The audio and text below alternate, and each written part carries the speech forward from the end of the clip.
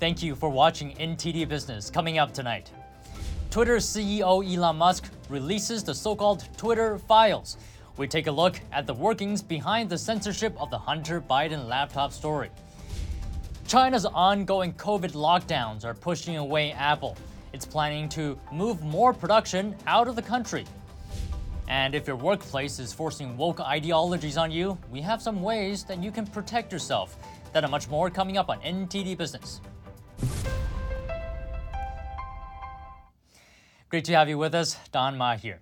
Twitter CEO Elon Musk and journalist Matt Taibbi have unveiled the so-called Twitter files. Documents show the workings behind Twitter executives suppressing the New York Post Hunter Biden laptop story, which happened in the early weeks leading up to the 2020 presidential election. NTD's Daniel Monahan has the story. On October 14, 2020, the New York Post published the Biden secret email story. According to the emails, Hunter Biden introduced his father, vice president at the time, to a top executive at a Ukrainian energy firm. Less than a year later, Biden allegedly pressured government officials in Ukraine to fire a prosecutor who was investigating that company. The meeting is mentioned in a thank you message reportedly sent by Burisma Energy Firm board advisor Vadim Pozharsky to Hunter Biden. This about a year after Hunter joined the Burisma board at a salary of up to $50,000 a month. Other material from the laptop includes a video that appears to show Hunter smoking crack cocaine and sexually explicit images and video. Taibbi published the so-called Twitter files in a thread on his Twitter account. The tweets contained communications among Twitter employees on how to excuse their decision to censor the Hunter Biden report. One email dated October 24, 2020 appears to show a Twitter executive sharing a list of 5 tweets allegedly identified by people from the Biden campaign. Taibbi wrote, by 2020, requests from connected parties to delete tweets were routine. One executive would write to another, more to review from the Biden team. The reply would come back, handled. Internet entrepreneur Kim.com asked Elon Musk about the matter in a live Twitter Space chat. One file that was released, it was even called the Biden team contacting Twitter. I mean, that is election interference, isn't it? If Twitter is doing one team's bidding before an election, shutting down dissenting voices on a pivotal election, that is the very definition of election interference. To suppress the Hunter Biden report, Twitter executives marked it as unsafe, limiting its spread, and blocked it from being directly shared via the platform's direct message function. Taibbi noted that such extreme restrictions were reserved for content such as child pornography. Messages between Twitter executives show some confusion, with one executive writing, quote, "I'm struggling to understand the policy basis for marking this as unsafe." Frankly, Twitter was acting like an arm of the Democratic National Committee. It was absurd. For sharing the Biden laptop report, then White House Press Secretary Kayleigh McEnany was locked out of her account. Musk commented on the media's response to the Twitter files. Well, they're trying to turn it into a nothing burger because they were complicit in deceiving the American public. Representative James Comer says the Twitter staff involved will face questioning. Here's Comer on Fox News. Every employee at Twitter who was involved in suppressing the Hunter Biden laptop story will have an opportunity to come before Congress and explain their actions to the American people. Musk wrote he had also seen a lot of concerning tweets about the recent Brazil election. He wrote, if those tweets are accurate, it's possible that Twitter personnel gave preference to left-wing candidates.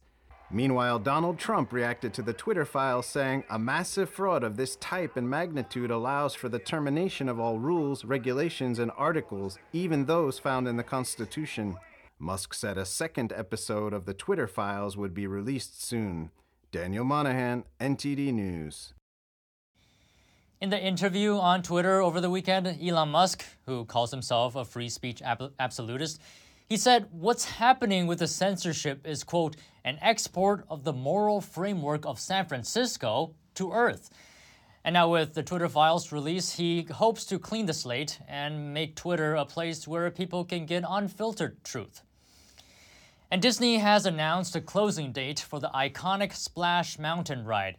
It's part of a rewrap after elements of the attraction were criticized for supposedly being racist. Splash Mountain has been a staple at several Disney theme parks for decades.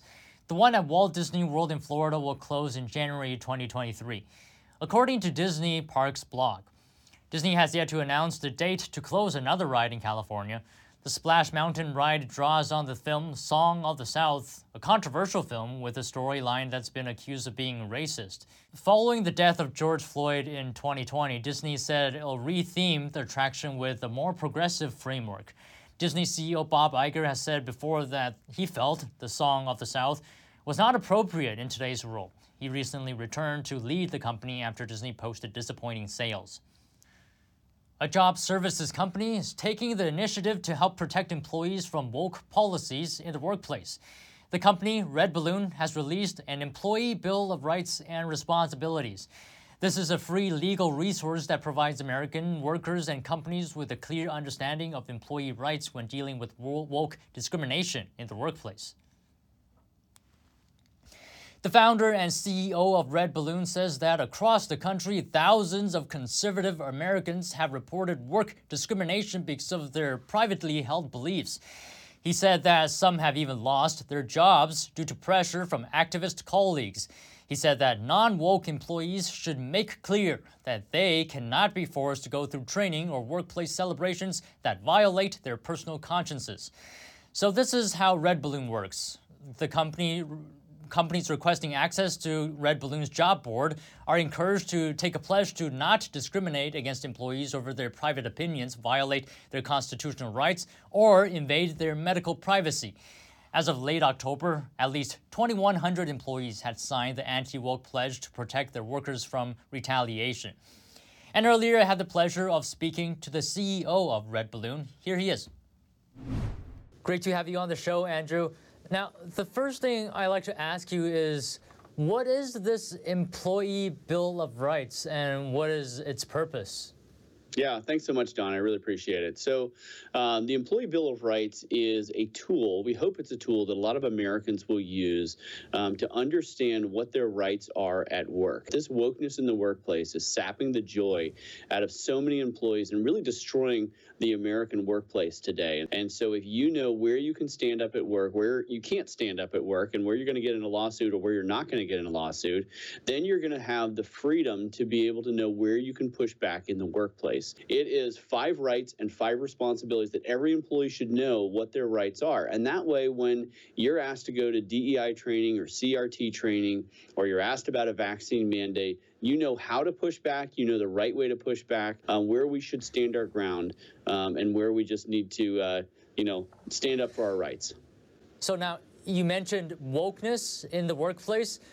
What kind of wokeness are you seeing here? Yeah, so it has been shocking over the last, it's really about the last 15 years that we've seen the left, the wokeness creep into the workplace. I'll give you a couple of examples. I was talking to a lady at Microsoft, and she had an American flag for her background for Teams. She was a vice president, and she was told by the HR department, you know what, that is triggering to other employees because it's a sign of white supremacy. The American flag, right? This wokeness in the workplace is what redballoon.work is pushing back against. The Employee Bill of Rights, this is a free tool, and if you go to redballoon.work/bill, we want American workers to have the knowledge to be brave, because if they do that, we're going to have a better country. And Andrew, just briefly for our viewers, what are some of the rights of workers according to this Employee Bill of Rights? Yeah, so there's a couple of them that are pretty intuitive, like you have the right to be paid. And you'd say, well, of course I have the right to be paid. But there was a lot of people who had wages removed from them or kept from them during the COVID mandates, where they actually said, look, if you don't do this, we're not going to pay you. Well, you have a right for that, and you will win that lawsuit. One that might be shocking to a lot of Americans, or at least conservatives, is you have the right to organize. And you say, well, organize, that sounds like labor. Do we really want to have labor unions? And the answer is, well, labor unions were originally formed for workers to have protection against corporations that were trying to take advantage of them. But today, the HR department is who we need protection from. The HR has unfortunately become kind of the epicenter of the woke cancer in a lot of these companies. And so as employees, you need to know that you can get together after work and say, you know what, we're going to sign a petition that we don't want a mask mandate. We don't want a vaccine mandate. We don't want DEI training. You're allowed to do that. You're covered by law. And if you push back in that way, the company has to listen to you, and they're not allowed to penalize you for that. You will be empowered in that moment. And so those are the type of things that we want American workers to know so that they respond and act in a brave and courageous way. So I have to raise a concern here, Andrew. Now, if you go against some of these woke policies, if you stand up against them, perhaps you might not get fired. As you mentioned, workers have rights, but you could get on the wrong side of your employer, and your employer certainly could make your life a lot harder at work because of this. Is there something that can protect workers against that?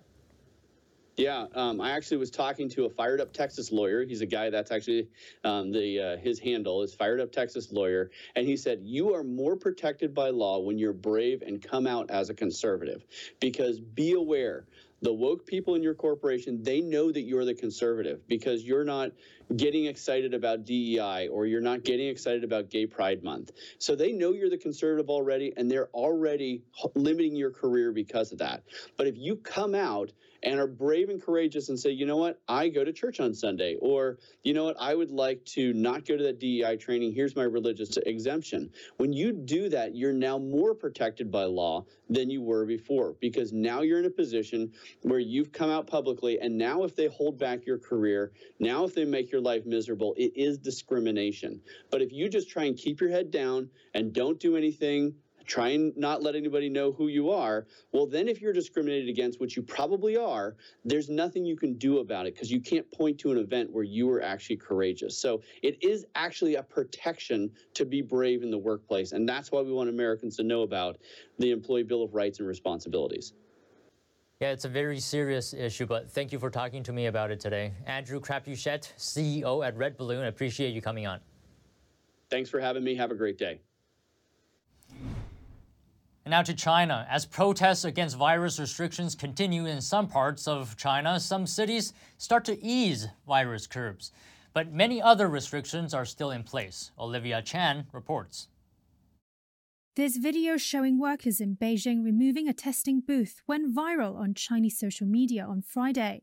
China looks to make its zero-COVID policy more targeted amid a sharp economic slowdown and public frustration that has boiled over into unrest. Many testing booths in Beijing have been shut as the capital stops demanding negative test results as a condition to enter places such as supermarkets. However, many other venues, including offices, still require testing. The line went from one end of the street to the other. We walked for 7 or 8 minutes to get to the end of the line. The southern city of Shenzhen announced it would no longer require people to show a negative COVID test result to use public transport or enter parks, following similar moves by Chengdu and Tianjin. Despite China fine-tuning its COVID policy this week, protests in some cities continued. Police in cities like Shanghai have been checking commuters' phones for apps or virtual private network software that protesters used to communicate. It's according to protesters and social media posts. Meanwhile, China's strong COVID restrictions are hurting Apple's profits. Anonymous sources say Apple is now ramping up plans to leave the country. While many countries have ramped down COVID restrictions, China still has strong quarantine, lockdown, and daily PCR tests. Large groups of loud protesters are even risking their lives by criticizing the Chinese Communist Party and calling for Xi Jinping's removal. Meanwhile, China's relationship with the world is getting worse and worse. It's not just Apple. Almost all businesses are upset by China's stringent COVID policies. American companies' confidence in China has plummeted to a record low, according to the U.S.-China Business Council. Many records have been hit. Concerns about China's data and privacy rules have hit record high levels. Concerns about U.S.-China relations also at a record high. The geopolitical environment in the region has caused record levels of pessimism. But there are good reasons that Apple concentrated so much of its production in China. All the other options simply aren't as good. For example, Vietnam is not as ideal because the country lacks people. Vietnam's population is far smaller than China's, obviously, It can have small manufacturing sites with 60,000 people. Meanwhile, China has mega sites with hundreds of thousands of people. And for example, India, on the other hand, does have a large population, but the Indian government makes it very hard for Apple to do anything there. The country doesn't have consistent rules, and each different region gives Apple a hard time in different ways. Apple has put so much into China that just relocating 10% of its operations there could take almost a decade. Apple is now heading towards a less centralized system where it'll have more operations in different regions. Apple does have some operations in the US. Last year, 48 of its 180 suppliers had moved some operations to the US. But it's a very small portion of its total operations. The chief technology officer of Integral, Burton Kelso, doesn't believe Apple will move much of its operations back home anytime soon. The manpower, the amount of factories that they have available overseas, America just can't match it. So when you've got workers that are willing to work below what we have as minimum wage and are able to produce semiconductor and other products quickly, America is just not a good option for Apple, because if they manufactured most of their products here in the United States, you would see a large increase of the price of those items. America's high wages, labor laws, and unions make it far harder for Apple to hit its profit goals. As Steve Jobs once reportedly told President Obama, those jobs aren't coming back. And as tensions between the United States and China remain high, the U.S. unveils its latest piece of military equipment. It's the B-21 Raider. It's a new, high-tech stealth bomber designed to launch nuclear weapons even without a crew on board.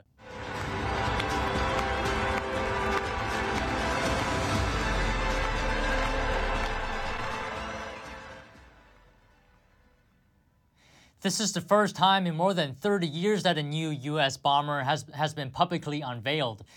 It's built by Northrop Grumman. It can fire both nuclear and conventional weapons.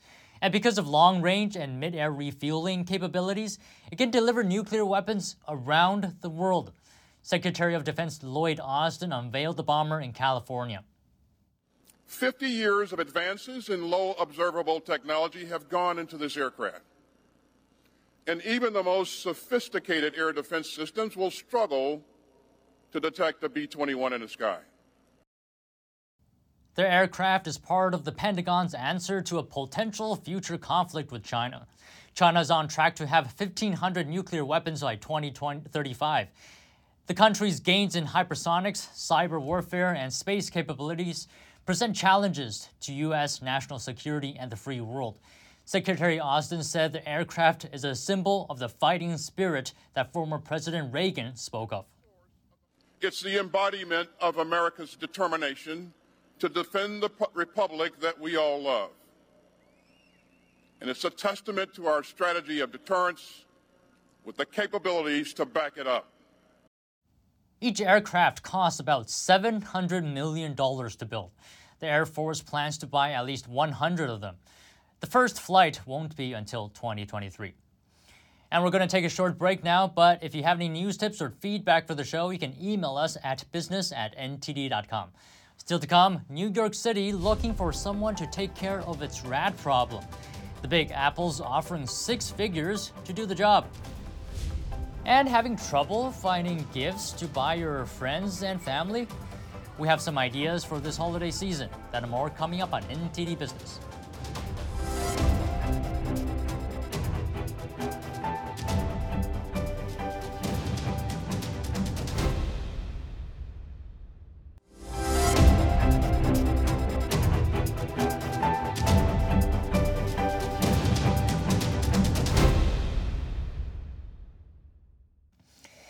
So I'm sure you've heard of shrinkflation and maybe greedflation before, but here's another one to add to your vocabulary, tipflation. In this next story, we tell you what's behind the trend and when you should tip and when you should skip. I actually prefer not to call it tipflation, but a tipping invasion. It's the unwelcome shopping surprise that has social media buzzing. 18% gratuity is already included in the bill. Girl, it's water. Tips, a staple of the service industry, now extending far beyond. In the drive-thru, and they've been asking for a tip. On TikTok, you'll quickly find folks aren't too pleased about it. Ordering it online myself. It says, would you like to add a tip at the bottom?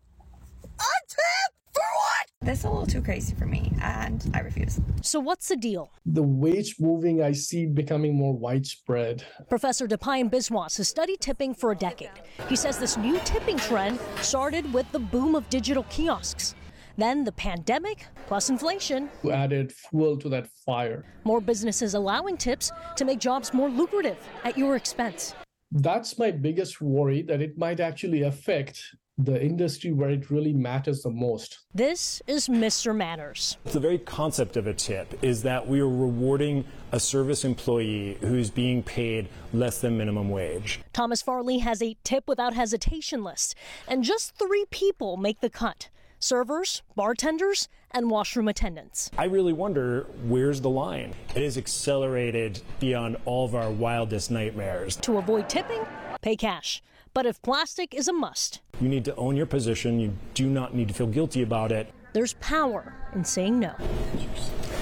Now that's worth a tip. And this next segment is a little help and inspiration for those who can't decide what to get friends and family this holiday season. NTD's Sean Marshall brings us some of this year's most popular gifts. If you have no clue what to buy your friends, relatives, or coworkers for holiday gifts, well, here's what people are looking for, based on the word on the street and the best-selling items on Amazon for 2022. Asked people in New York City's Times Square what holiday gift they'd like to receive that was under $100 from someone like a coworker or friend. Probably like a good pair of leggings, like workout leggings. You caught me at the right time because I'm with somebody that might be able to buy me a gift. But see, under $100. I would say, as I've gotten into my 30s, I would love a nice bartender like cocktail mixing set to have at my house. Under $100, a good pair of tennis shoes. Then I asked what type of gift they'd like to receive that would cost over $100. A vacation, a trip. Like airfare money, yeah, over $100. Maybe some David Yurman, like the rings. Probably doing some sort of trip or experience, like going skiing or off to the beach or somewhere. About 55% of customers start their online shopping searches on Amazon, according to SellerApp.com. On Amazon, the top-selling departments after gift cards were electronics, camera and photo, and video games. Here are this year's top 3 most bought items in those categories. For electronics, it's the Fire TV Stick 4K, Apple AirPods wireless earbuds, and the Echo Dot smart speaker with Alexa. In camera and photo, there's the Blink Mini security camera, Fuji Instant Photo Film, and Ring Floodlight with motion-activated camera. And in video games, the Nintendo Switch takes all 3 bestseller spots. And if you can make crafts, cook, or follow a recipe, homemade food and gifts have that nice personal touch. Just don't forget to secretly find out food allergies ahead of time. Sean Marshall, NTD News. Are you highly motivated and somewhat bloodthirsty? Well, you might be the person New York City is looking for. A warning though, this video has to do with rats. The Big Apple's notorious problem with rats needs a czar. So the job listing is out for a director of rodent mitigation. Qualifications include stamina and stagecraft, and a swashbuckling attitude along with a general aura of badassery. New York says the perfect candidate will need to collaborate well with government departments, including health, parks, housing, sanitation, and others. The pay to take on the job as the city's top rat killer is between $120,000 to $170,000 a year. An urban legend has it the city has more rats than people, over 8 million. But one study in the last decade put the number at around 2 million. A UPS delivery driver's reaction to seeing snacks on a customer's doorstep has gone viral on social media. Tony Hilson Barnett says she and her husband started leaving snacks for delivery drivers during the holidays 3 years ago. Ever since the height of the pandemic, they have been more reliant on deliveries and wanted to show their appreciation. Take a look at the driver's reaction here. Oh my God! You guys are the best.